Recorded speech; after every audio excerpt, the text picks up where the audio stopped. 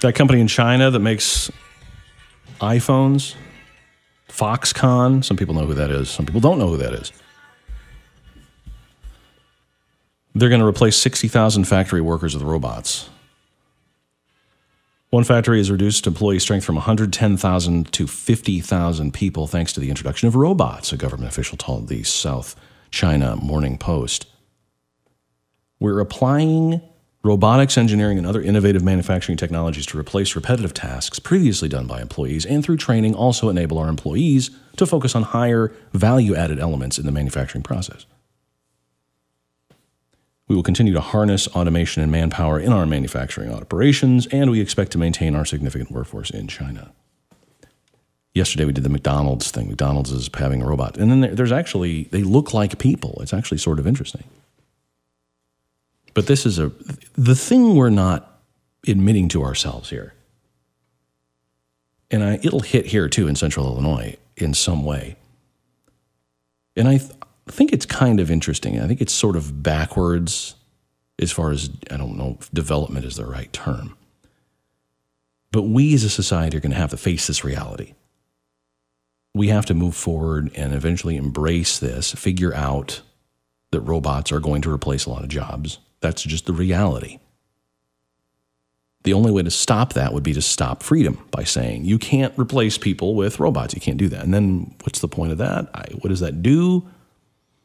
Stifles creativity.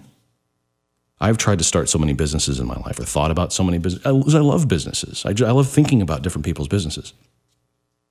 And it's amazing how many licenses there are out there for different things.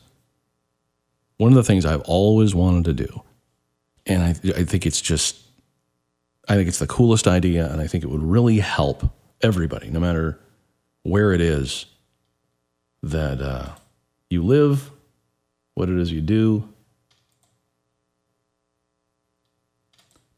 is having a kind of I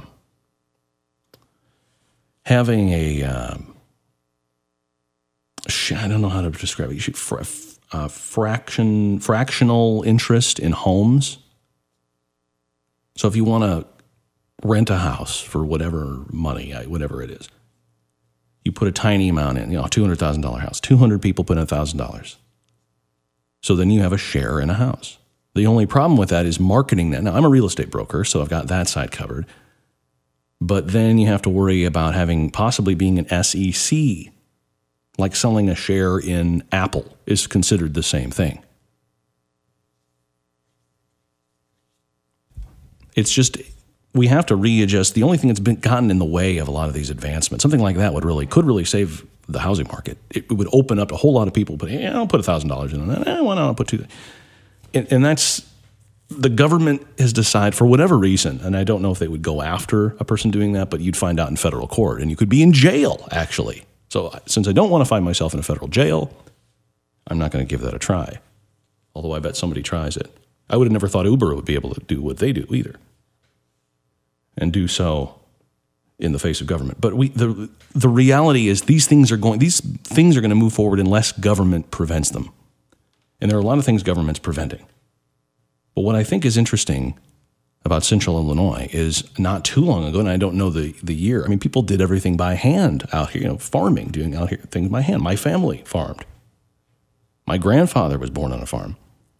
His father was born on a farm. His father was born on a farm. His father was born on a farm. And they didn't have Nord Outdoor Power to go and get farm equipment from. They had to do things by hand. And clinging on to this world without robots and these $10 an hour jobs or whatever, it's kind of like clinging on to a big pair of scissors running around in a field. People got through. People found their way to do something else. People had to fix these machines. People had to sell these machines. It opened up other doors, other avenues. And that's what we'll have to do. That's leadership. See, and in government, with a partnership with government, talking about the city of Bloomington, for example, running around, hey, let's get some bike paths so people can get in shape. That's a good idea. I mean, okay, I guess that's a good idea, but is that our priority? Our priority as a government should be getting the climate ready for this transformation that goes from manual labor to robot stuff, because they're going to do it anyway. So why not position people so they can be more successful, opening up more jobs, opening up more opportunities to do different things for people through deregulation? Like, for example, going into the SEC, Securities Exchange Commission, saying, we're not going to, you want to sell things, you want to sell shares of something, go right ahead and knock yourself out. You don't need to hire some accounting firm and spend $250,000 on a 40-page briefing and file it with our office and then have an independent accounting firm come in and audit that. And it's ridiculous, the kind of things that go on to stop movement forward, to protect businesses that already exist. And I think it'll be just fine. A lot of people see this in the whole bailouts of the banks that they don't like. People don't like the bailout. It's the same thing as that. Just because Citibank has money doesn't mean they're entitled to keep that money. Doesn't mean they're entitled to make bad business decisions just because they have a business. They hold other people back, primarily smaller businesses that really want to do things. And you hear all these stories, a Subway guy, and somebody said it recently, I don't even remember. I could never start my business today if it were, if things were like they are now. And it's not because society's changed and we listen to rap music, or it's because the regulations are so out of control. And I'm not even talking about not letting a guy in the women's bathroom and then you find yourself with a violation from the federal government, Department of Justice. Can you imagine? But the robot thing is going to happen. It's the job of government to try to then free up other areas where people can move in and work and do other things. And I guess I'm just afraid that the way the system's set up right now is that the government solution, the big government solution, is to take those people who've been displaced by robots and then, we'll just pay you to do nothing. There's a big tall building over there. I want you to live in there for free, and we'll just pay you, $500 a week, and good luck to you. Maybe you ought to go to school, and we'll pay for that too. That's not sustainable. So while we have our sustainable wind energy that is not sustainable either, and we have our sustainable solar power, we have a whole system that's not sustainable, literally. I mean, how funny is that? We're mortgaging everything in the future. We're putting everything on a credit card.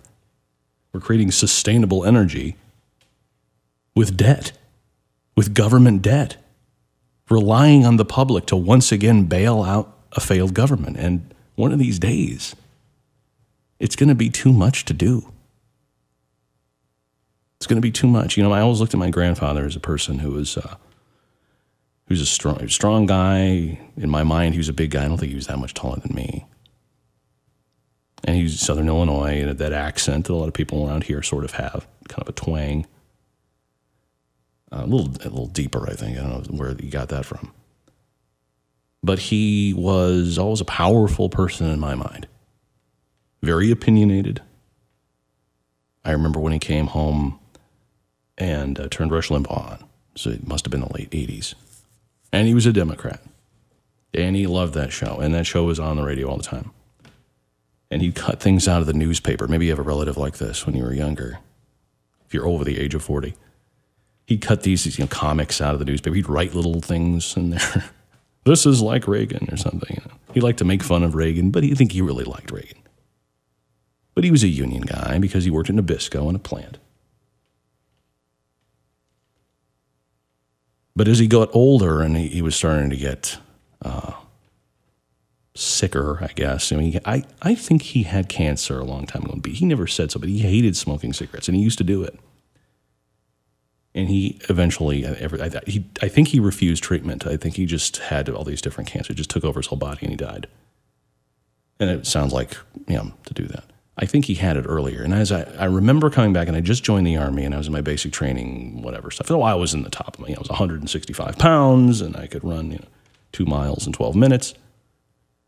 And I noticed for the first time, he couldn't keep up. And it was just such a strange concept to me, 23 years old. And I'm just, wow, this guy, he was always so powerful, so able to just have any answer to anything in my mind. And that's like us.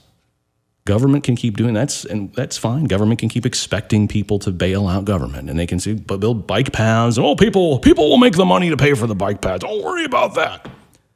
People will make the money to bail us out as government. We're bailing government out. We subsidize government. And they can restrict our access to jobs and restrict our access to growing our business and take the guns out of our hands and decide that we're going to go running and biking and all this other stuff, and that's fine. But one of these days, we're going to wake up. And the American people will be defeated by the American government if we allow it. The American government has the ability to take out the American people unless we do something to fight back.